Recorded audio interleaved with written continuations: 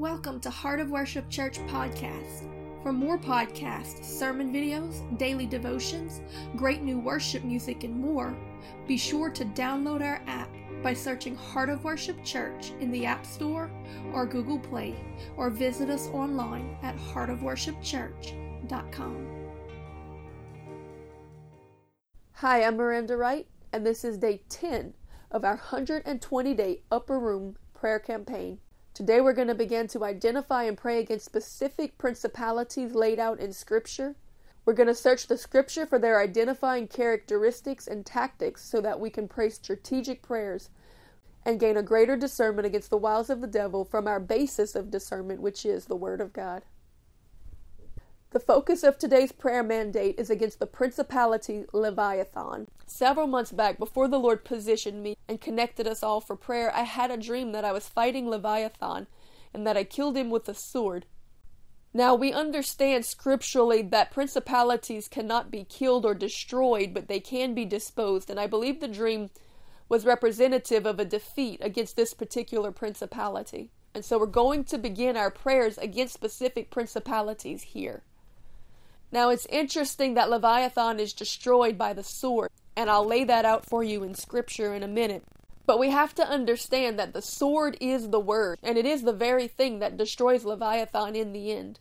Because while we can cast spirits, powers, and principalities out of our territory, in the end, the Lord Himself will destroy Leviathan according to Scripture, and He will do it with the sword.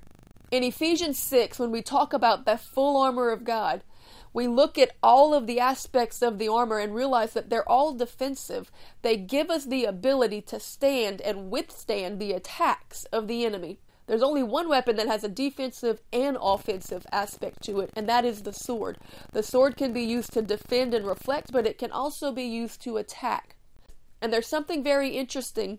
When the Bible says in Ephesians to arm yourself with the sword of the Spirit, which is the Word of God, we have to understand that the Greek language in which the New Testament was originally written was very much more descriptive than our common English language. So many words that we have one word for in English had many words for in the Greek that describe different aspects or characteristics of that word. And the word is one of those. There were two separate words for word. One was logos and one was rhema.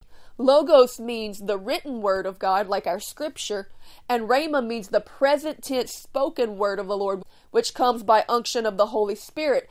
When we get into that place of prayer where we allow ourselves to be used of the Holy Spirit, and the Holy Spirit speaks that word through us, and it's no longer our words, but it is the decrees of heaven being spoken through our mouths as a vessel of heaven, then that becomes rhema. God can speak to us personally, and that's rhema. He can use the logos, the word of God, to open up and say that thing that we really needed to hear right in that moment, and then it becomes rhema because it is a living word. But it's interesting that it's called the sword of the Spirit, and that it is the word of God, but it says it is the rhema word of God specifically. Therefore, when we allow the Holy Spirit to speak through us with the powers and decrees of heaven, that proclamation is rhema, and it is a sword that comes out of our mouth and attacks the enemy. It has power in it, and it is our only attacking weapon that is granted in the armor of God. That's why Jesus said that. He said that if you will have faith, one, if you will pray and fast, and if you will speak to the mountain, it shall be cast into the sea, because the sword of the word of the Lord must come forth out of the mouth of a person who is yielded to the leading of the Holy Spirit. So there is great power in prayer, in proclamation, in decree, in the prophetic, in letting the Spirit of the living God come forth and go out into the land and do the works of heaven. We read in Isaiah 27 verse 1, "In that day the Lord with his sore and great and strong sword shall punish Leviathan, the piercing serpent, even Leviathan, that crooked serpent, and he shall slay the dragon that is in the sea."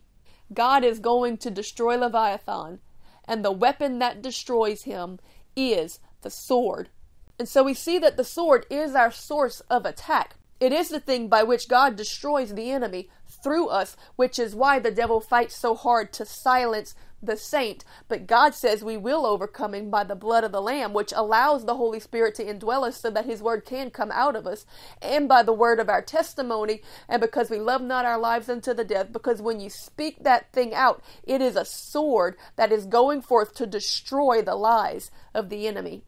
So if Rhema is our offense, our attack, then I would say that Logos is our defense, our discernment. Because it says the word of God is sharper than any two-edged sword, and it is able to divide even between the spirit and the soul, and it is a discerner of the hearts and intents of men. The word of God is our discernment, which is our defense. It's the place by which we learn the tactics of the enemy so that we are not deceived by the enemy, who is a great counterfeiter. And we're going to talk about that more as we talk about Leviathan, because he is known for twisting the truth. He's identified as the twisted serpent. He is that forked-tongued, twisted serpent that is very cunning and good at twisting the truth. He's not one that's likely to come and bald-faced lie to you. He's more likely to try to sell you a half lie because he knows he can get you to swallow it. He's not the one that's going to tell you there is no such thing as a prophet. He's the one that's going to bring you the false prophet. He's going to twist the truth. He's going to pervert the truth. He's going to counterfeit what is of God. Leviathan is a name that we all recognize, but maybe one that we don't really understand, because though he's mentioned quite a bit throughout Scripture, his descriptions are somewhat vague. But as we look through the things that are said about him in Scripture, we can begin to gather a picture of the power of this principality and how he works. The Bible says that he is untamable. He is rebellious. In Job 41:34, it says, "He beholdeth all high things. He is the king over all the children of pride." And so this tells us a lot, because if he is the ruler of pride, then he is the principality of pride itself. The Bible says that God gives more grace unto the humble, but he resisteth the proud. Grace is God's favor, his power, and his divine influence. If you want to increase in favor with God, if you want to increase in power with God, and if you want to have more of his divine influence to lead, guide, direct, and correct you, then you need to walk in more humility. Because those who are led by a prideful spirit are led by the spirit of Leviathan. And God will resist you. To be prideful is actually the opposite of being righteous. Because pride is having faith in what you think is right. But to be righteous is to have faith in what God says is right. So anytime we come to a place in the Word of God where we see something and it may pierce our heart and it may crucify our flesh and it may be uncomfortable, but if we choose to say that's not right, or I don't agree with that, or I want it to be this, or that doesn't apply to me, then you are being influenced by a spirit of Leviathan. It is pride. Righteousness literally means to be in right standing. In other words, to come into alignment with what God says is right. And the Bible says, only the righteous shall enter the kingdom of God, but the prideful shall be cast into a pit.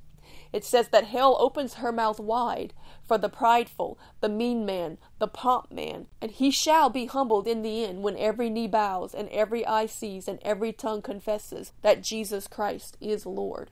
And his word is right, and his way is right, because he is right. It is his righteousness that we take on when what he says is right becomes what we say is right. Pride is boastful. Pride is blasphemous. Pride hates. Pride takes offense. Pride slanders. Pride attacks. Pride lies. Pride makes its own way. Pride trusts in self more than it trusts in God. Pride enjoys flattery. Pride enjoys position and pomp.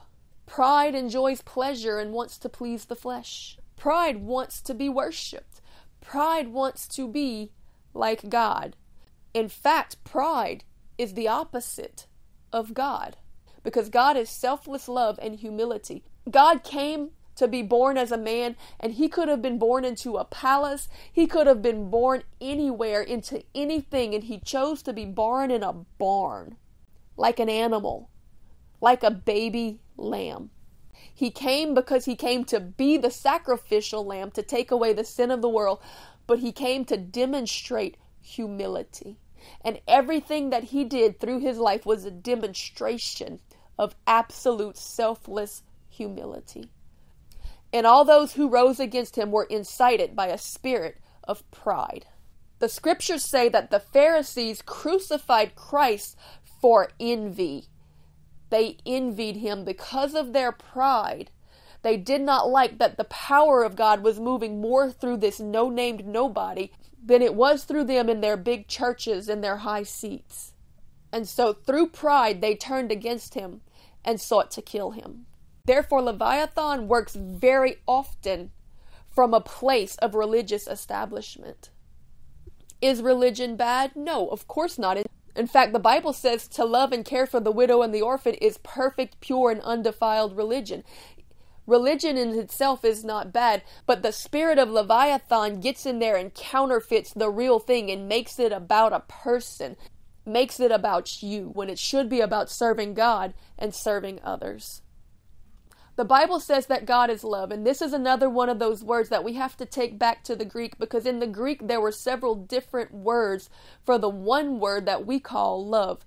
There was a specific kind of love that was related to God, and it was called agape.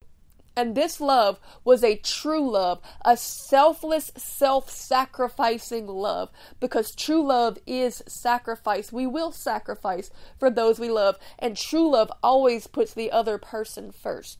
There are other kinds of love. For example, a selfish love, a sensual love, was known as eros. Eros was also the name of a pagan god. It's where we get the word erotic from. It's a lustful love. It's a counterfeit of real love. Because real love, agape love, God's love, is selfless, but eros is selfish. It's self-concerned. In 1 Corinthians 13, we have that classic passage, though I speak with the tongues of men and of angels and have not charity, I have become as sounding brass or as a tinkling cymbal. We see that word charity there, but when we take it back to the Greek, we see something interesting. The word that was there originally was agape. It's the same word that is used whenever God says, I am love, I am agape. So when you read these things, you can replace that word charity with love or with God, because these are literally the characteristics. God is a spirit, and those that come to worship him must worship him in spirit and truth, but he literally is the spirit of love. And so God, but not just any love, he is the spirit of selfless, self-sacrificing love.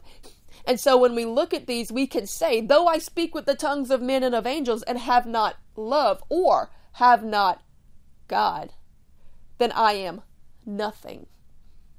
And this brings us to an interesting point, because it continues on. He says, though I have the gift of prophecy, but I do not have agape, which is God and love. I don't have anything, but not just any love. Selflessness. If I am not selfless, sacrificial, if I am not full of the Spirit and the heart of God himself, even though I do all of these things, it says, speak with tongues, have gifts, have prophecy, have great knowledge of the word, have faith to do miracles, do good deeds and feed the poor, make myself a martyr. If I have all of these things but do not have God, then I am nothing, which brings to question, how can you do all these things without God? Because there's a counterfeit. There's Leviathan. Because Jesus said that many, in fact, the same many that are on the broad way to hell, he said, many will come to me on that day and say, Lord, Lord, have we not prophesied and done many wonderful works in your name? And he will say, depart from me, you worker of iniquity. I never knew you. In other words, there is a people who will be deceived because they're looking for gifts to be the evidence that they have the Holy Spirit, when Jesus never said that gifts will be the evidence that you have the Holy Spirit. He said you will know them by their fruit, by their character. Do they have the character of God? Because the Antichrist spirit works in signs and lying wonders. The devil can counterfeit gifts. Leviathan is the one who does it. The devil can counterfeit gifts, but the only thing the devil cannot counterfeit is a holy life. So if you're following after signs and wonders, you will be deceived. But if you're following after righteousness, like God told us to do, you will not be deceived. The Bible describes Leviathan as a twisting serpent. And this brings to surface the imagery of that old serpent in the garden, that forked-tongued serpent, that liar, that deceiver, that one who twists the truth. Because we have to ask ourselves, how did those people that stood before Christ, and Jesus says the many, this has to be a wake-up call to us people, because it literally says that narrow is the way that leadeth to life, and few are they that find it. So if we truly believe the words of Jesus Christ, who said that nothing that came out of his mouth was not from God himself, then we have to come to terms with the reality that most people who think they're saved and serving God and are on the narrow path really are not.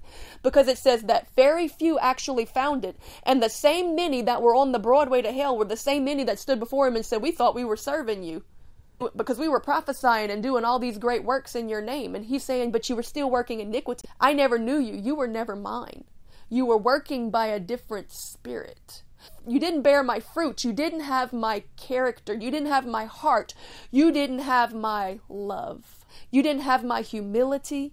You didn't have my selflessness. You didn't have my concern for the lost. In fact, Jesus makes it very clear when he says that on the final day, it will be like a separating of the goats from the sheep.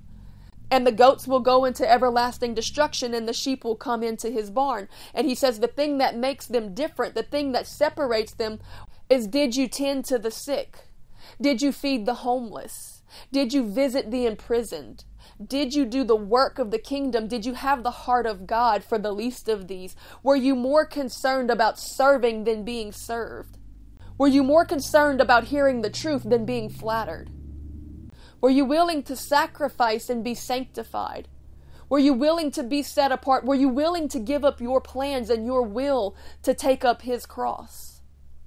Were you willing to lay down your pride? Were you willing to give up your offense and your hatred and your bitterness and love your neighbor more than yourself, even as Christ loved you, which means willing to give your very life for them? Selfless, sacrificial love. The Bible describes Leviathan as a monster from the sea. In Psalm 74:14 it says, "Thou breakest the heads of Leviathan in pieces, and givest him to be meat to the people inhabiting the wilderness. Thou didst cleave the fountains and the flood, and driest up mighty rivers." God is powerful. God is almighty. God is able to bring floods, and he is able to dry up the mightiest of rivers. But a greater work than even that, he is able to break the head of Leviathan into pieces. But I want you to notice something. In this particular passage, it says the heads multiple of Leviathan. So the spiritual imagery of this principality that he is bringing forth here is of a monster from the sea with many heads. We do see this imagery again in the Bible. In the book of Revelations in chapter 13, we see a beast rising out of the sea that has 7 heads. And upon the heads the name of blasphemy is written. Now, though this creature is not specifically identified and named as Leviathan, when we read through the description of it, it does fall into place because it describes him as being very prideful and boastful, as having the mouth of a lion, which is very much the way he is described in the book of Job. Now, the interesting thing is that in the book of Revelations, it represents a person and the power behind a person. It actually represents a system of government also. So Leviathan can work through governments. He works through church leadership. He can work through any form of organized structure to gain control over a people. But very specifically, he represents a person whose power does not come from God. It is made very clear that though this 7-headed beast from the sea is able to do miracles, his power comes from Satan and not from God. It says that he's given power by the dragon, and he deceives a great many people. It actually represents the Antichrist himself, and therefore we have to tie Leviathan to the spirit of the Antichrist. Paul said, though there is a man, the Antichrist, coming in the end times, already now, even in Paul's time, he said, does the spirit of Antichrist work? And in this passage, this beast from the sea is the representation of the persons or a governmental structure that allows the spirit of Antichrist to work through them. And it says something very interesting in this passage. It says that those who honor the person that this beast represents, by proxy of honoring the person, is literally worshiping the dragon, because it's the dragon that his power is coming forth from. This is why it's so important to know the Word of God, so that we can have a basis of discernment, so that we do not come into agreement with people that are working through wrong spirits, because when we do, we give honor to the spirit that is working through them, which is the devil, which then brings us out of right standing with God, stripping us of our spiritual authority. And the devil says, checkmate. It also strips you of your protection and your blessing and makes you susceptible to a curse and to judgment. We see this principle laid out very clearly in the story of Balaam, but we'll go more in depth into that when we identify the characteristics of the spirit of Balaam another day. That spirit of Leviathan, which we can pair up with the spirit of Antichrist, it is the power of pride, and it wants to be worshipped. Those that operate through this spirit, or the structures that they create, are very intimidating. According to the scripture, this spirit brings a sense of intimidation. People become scared to stir it up. But it always wars against the real saints of God. Those who know the word and are walking in alignment with God's will, it will come against them. We talked earlier about false prophets.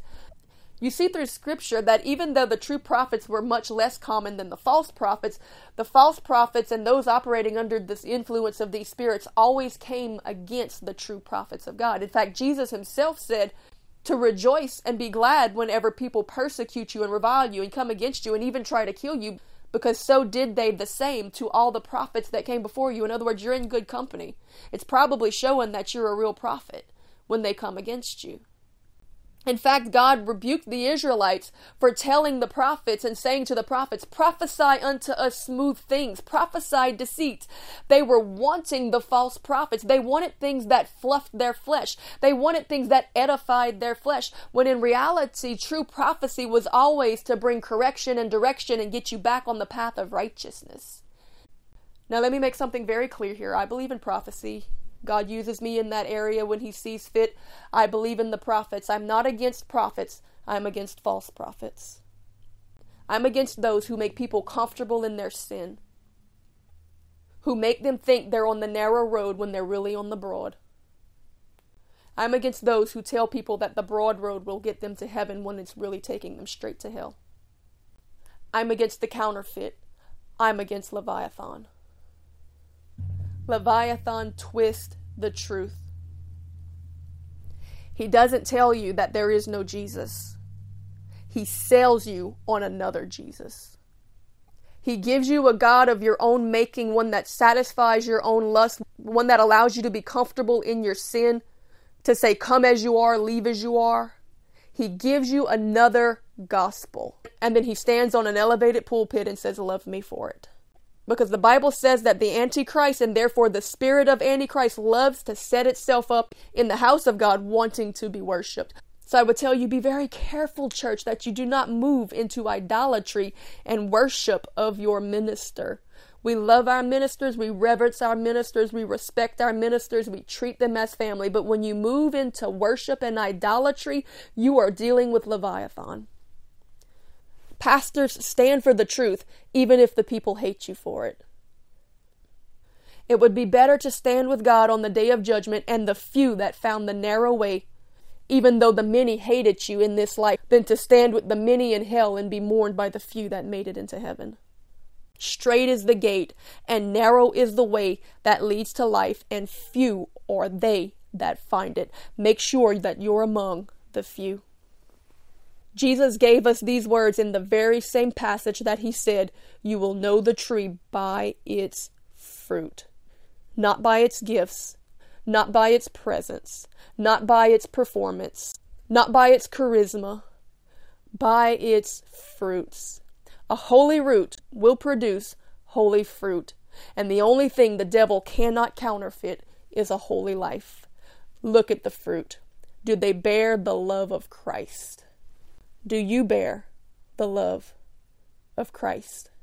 We got to search our hearts. The Bible says that if we will judge ourselves, then we won't have to be judged by God on the day of judgment. In other words, if we'll take the word of God and read it and judge ourselves accordingly to it, and repent and turn away from the things that it tells us to, then we won't have to be judged by him. We'll just walk up to him on the day of judgment and he'll say, well done, my good and faithful servant, enter into your rest. But if we don't pick up that book and decide to come into alignment and agreement with what it says, then on the day of judgment, he will open it up and he will say, you had it right here. He will say, there's no excuse. I gave it to you. The words are here. Now the words will judge you. The Bible says the spirit of Antichrist is rebellious. He is lawless. He works to bring control out of confusion. He sets himself up to be worshipped. He wants attention. He wants vainglory. He doesn't want the people to find the fire of God for themselves. He would rather fluff their flesh than tell them what they need to hear to get the power of God in their own life, because then they might walk out from underneath his power. It's very much a pharisaical spirit if you think about it. The true prophet of the Lord is the one going out saying, repent, repent, for judgment is at hand. The prophet of Leviathan is the one going out telling you you're perfect, don't change, stay the way you are, doesn't matter what people say. God's about to bring you into a worldwide ministry and he's going to give you all the desires of your heart. But they're not turning your heart away from sin and compromise. They're not putting your face in the word of God so that you can come into right standing with God, so that you can walk in the power and authority of God, because they don't want you to walk out from under their power and authority. This spirit works through division, divides the body of Christ, that seven-headed serpent working from 7 different angles, speaking 7 different blasphemies. Because Jesus said that every blasphemy that is done by man shall be forgiven them, except to blaspheme the Holy Spirit. And there is nothing that blasphemes the Holy Spirit more than when a false spirit moves in false manifestation to control and deceive his people, claiming to be the Spirit, bringing shame and reproach upon the name of God and the Holy Spirit. I love what Kathryn Kuhlman said, and it's so true, and so few see it, but she said it so plainly and so often. She said much of what is being attributed to the Holy Spirit is not the Holy Spirit. It is a shame and a reproach upon the name of a holy God who is perfection. And that's Kathryn Kuhlman's words. Those aren't mine, but I agree with them wholeheartedly. This spirit works through dependency, bringing you into a place of dependency. They're not discipling you to learn the word of God, to become like Christ, to then go out and lead others and disciple them. They're bringing you into their clutch. This works in religion and it works in governments. And I'm not just preaching against preachers, though it happens a lot within the church, because the spirit of Antichrist always tends to work through the church more than through the world, but it works in governmental structures also. So what you see plaguing the church, you will see plaguing the parliament. You just have to learn how to discern it. He brings division. He brings manipulation. He brings control. He brings it through offense. He brings you into agreement with sin, which makes you bound to him, because you lose your authority when you lose your right standing with God. So we're going to pray against this, Lord. We pray that the eyes of our understanding be opened. God, we pray that you do what only you can do, Lord, and that you bring revelation. We humble ourselves before you and we worship you in the beauty of your holiness. We thank you for your word. We thank you, Jesus, for all that you suffered and went through and endured in order to bring us these words of truth, that we might believe the words of truth, that we might be set free, that we might receive the spirit of truth and have that rhema word of Lord, that sword of truth that would come out of our mouths and cut down the lies of the enemy and defeat this spirit of Leviathan in the name of Jesus. God, we pray your protection over all of your people. We pray the blood of Jesus. We stand in faith in the name of our Lord Jesus Christ, knowing in whom we serve. We put up our shield of faith and trust in his perfect love, that he stands with us, that he goes before us, that he guards around us, that he moves through us, and we speak forth the rhema word of the Lord that says, cease and desist in the mighty name of Jesus. You are called out and you are cast out. We serve a notice and a decree of heaven right now in the name of Jesus, that you are bound, that you are chained. We bind you, Leviathan, in the name of Jesus. We lead you off captive and we cast you out of the territory. We cast you out of our city. We cast you out of Baton Rouge. We cast you out of our lands in the name of Jesus. We take authority over the land of our inheritance. We possess the land as decreed by the Lord God Almighty. We put on the full armor of God and we stand stand and we put forth the word of the Lord, the Rhema, the sword of the Spirit, and we say, get ye behind me, Satan. You are the tail and not the head. You are defeated. We stand in authority and we won't be bound by your lies anymore. We won't be confused by your counterfeits anymore. We won't be used by your minions anymore. In the name of Jesus, we're breaking out. I pray that the blinders be broken off of the minds of the people right now in the name of Jesus. I pray that the curse be broken in the name of Jesus. That complacency be broken in the name of Jesus. I call the people out to stand up and to speak the word of the Lord. I call the people out to open the Bible and let the Holy Spirit teach you so that you can have discernment and not be led away by the twistings and manipulations of this evil spirit who loves to twist scripture to make it say what he wants it to say, to make it say what your flesh wants it to say, but to keep you out of agreement and alignment with what it really says, with what God says. And so he strips your power and your purpose as an ambassador of God, as an ambassador of heaven. How can you speak forth the decrees of heaven and be an ambassador of Christ if you do not know them? Open the word and read it and believe it. Everything in our Christian faith comes by faith, but you can't have faith unless you hear, because the Bible says that faith comes by hearing and hearing by the word of God. And if you don't know the word of God, you don't have faith because you don't know what you have to have faith in. The Bible said that if you have faith and are able to perform miracles but don't have God, you have nothing, because your faith was not in God. It was not in his word. It was in a lie. It was in yourself. It might have even been in Leviathan or the dragon that gives him his power. We have to come into agreement with the word of God and have faith in him, because faith in the greater kingdom will bring the greater works of the kingdom, because it will bring the greater authority of that greater kingdom. And I speak it forth now with authority that the greater works of God are rising up, and they're going to go out from the people who have decided to read and to believe and to do what the word of God says, and to not wait for a man who is working through a Leviathan spirit to feed another lie into their ear, but they're going to open the word of God and say, I am what God says I am, and I'm going to believe this word. I'm not going to try to interpret it away. I'm just going to believe what it says, and I'm going to start to walk in it today. In the name of Jesus, I break the lies of Leviathan now in the name of Jesus.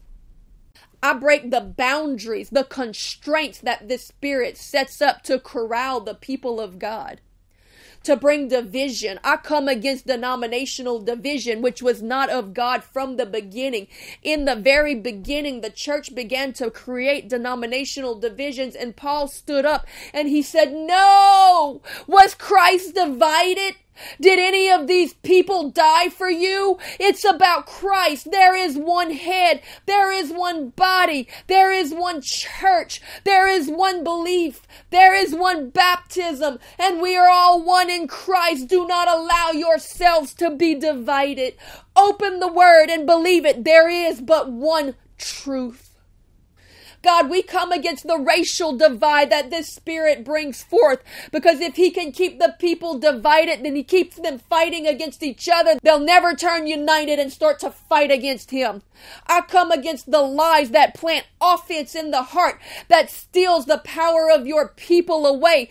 Because the Bible says, how can you say you love God whom you have not seen if you do not love your brother who you have seen? So the enemy brings you into this place of offense so that he can cause you to grieve the Holy Spirit, so that when the Holy Spirit no longer can reside in you, then the sword of the Spirit can no longer come out of you, and he eliminates the threat against him. He has been disarmed. All principalities were disarmed by Christ at the cross, but he is disarming us by bringing us into offense, by bringing us into error, by bringing us into confusion, by causing us to worship counterfeits. He is stealing our sword. He is causing us to grieve the Holy Spirit so that we cannot bring forth the sword of the Spirit, the Rhema word of God, that sword that cuts him down. I dry up the dirty waters that he swims in. In the scriptures, the water represented the word, and it says that we are sanctified by the washing of the water of the word of God. The word is a water that washes us. It sanctifies us as we read it, as we believe it, as we walk in faith in it. It changes who we are. It sanctifies us. It purifies us because Jesus himself was a physical manifestation of this word. It proves the word. Everything that he did and was proves the word. He is the word made flesh. And yes, we are washed clean by his blood, but that is also represented in scripture by the word, because it says we are washed by the water of the word. But that Leviathan, he swims in dirty waters. He swims in a polluted word. He swims in a twisted truth. He swims in a filthy flood. And I speak it forth now in the name of Jesus that it be dried up and done away with. The word of God says that God is able to destroy Leviathan, to crush his head and to dry up the waters that he swims in. I pray by the word of God that in the spirit this be done, that it never have to be done as judgment in the physical. In the name of Jesus, I pray, God, that you cut out his feet from underneath him. Lord, bring forth a pure word.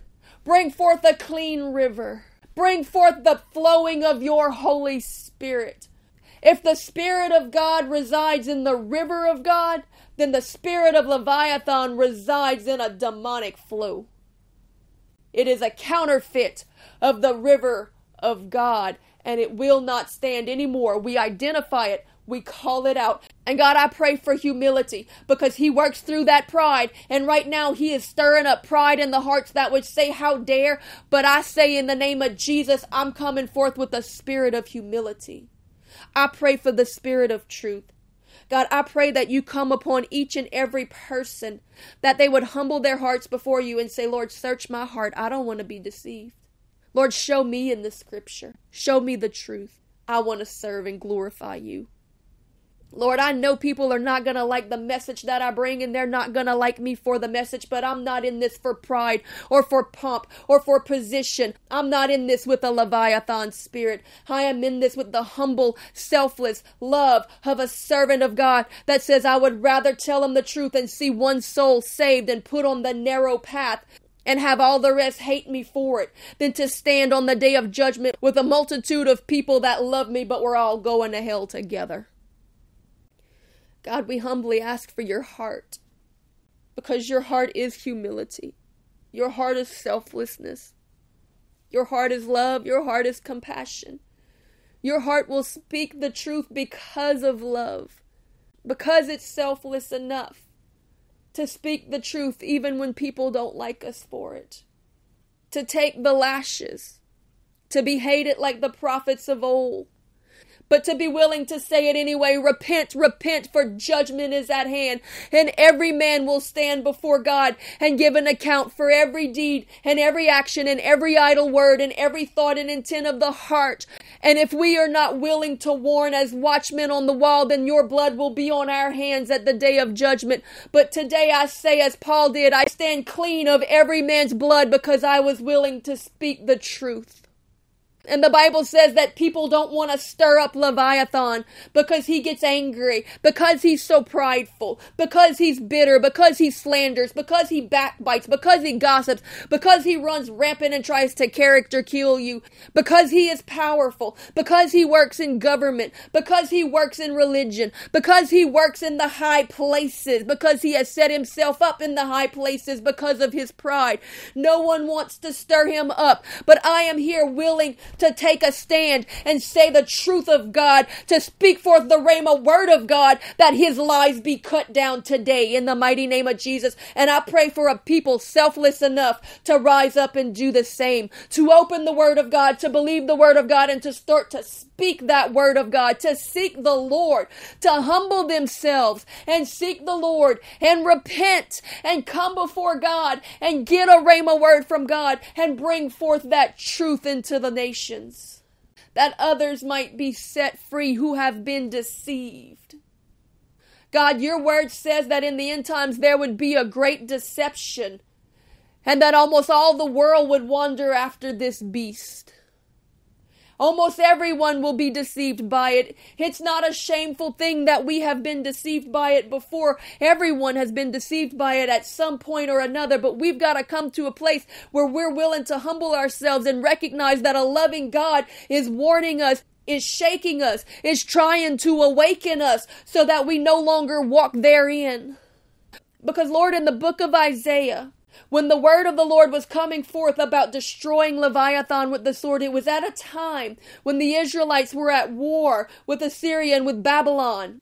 And your word says about Babylon, about that Babylonian system, it says, "Come out from among her, my people, and be ye separate, lest you be partakers of her plague."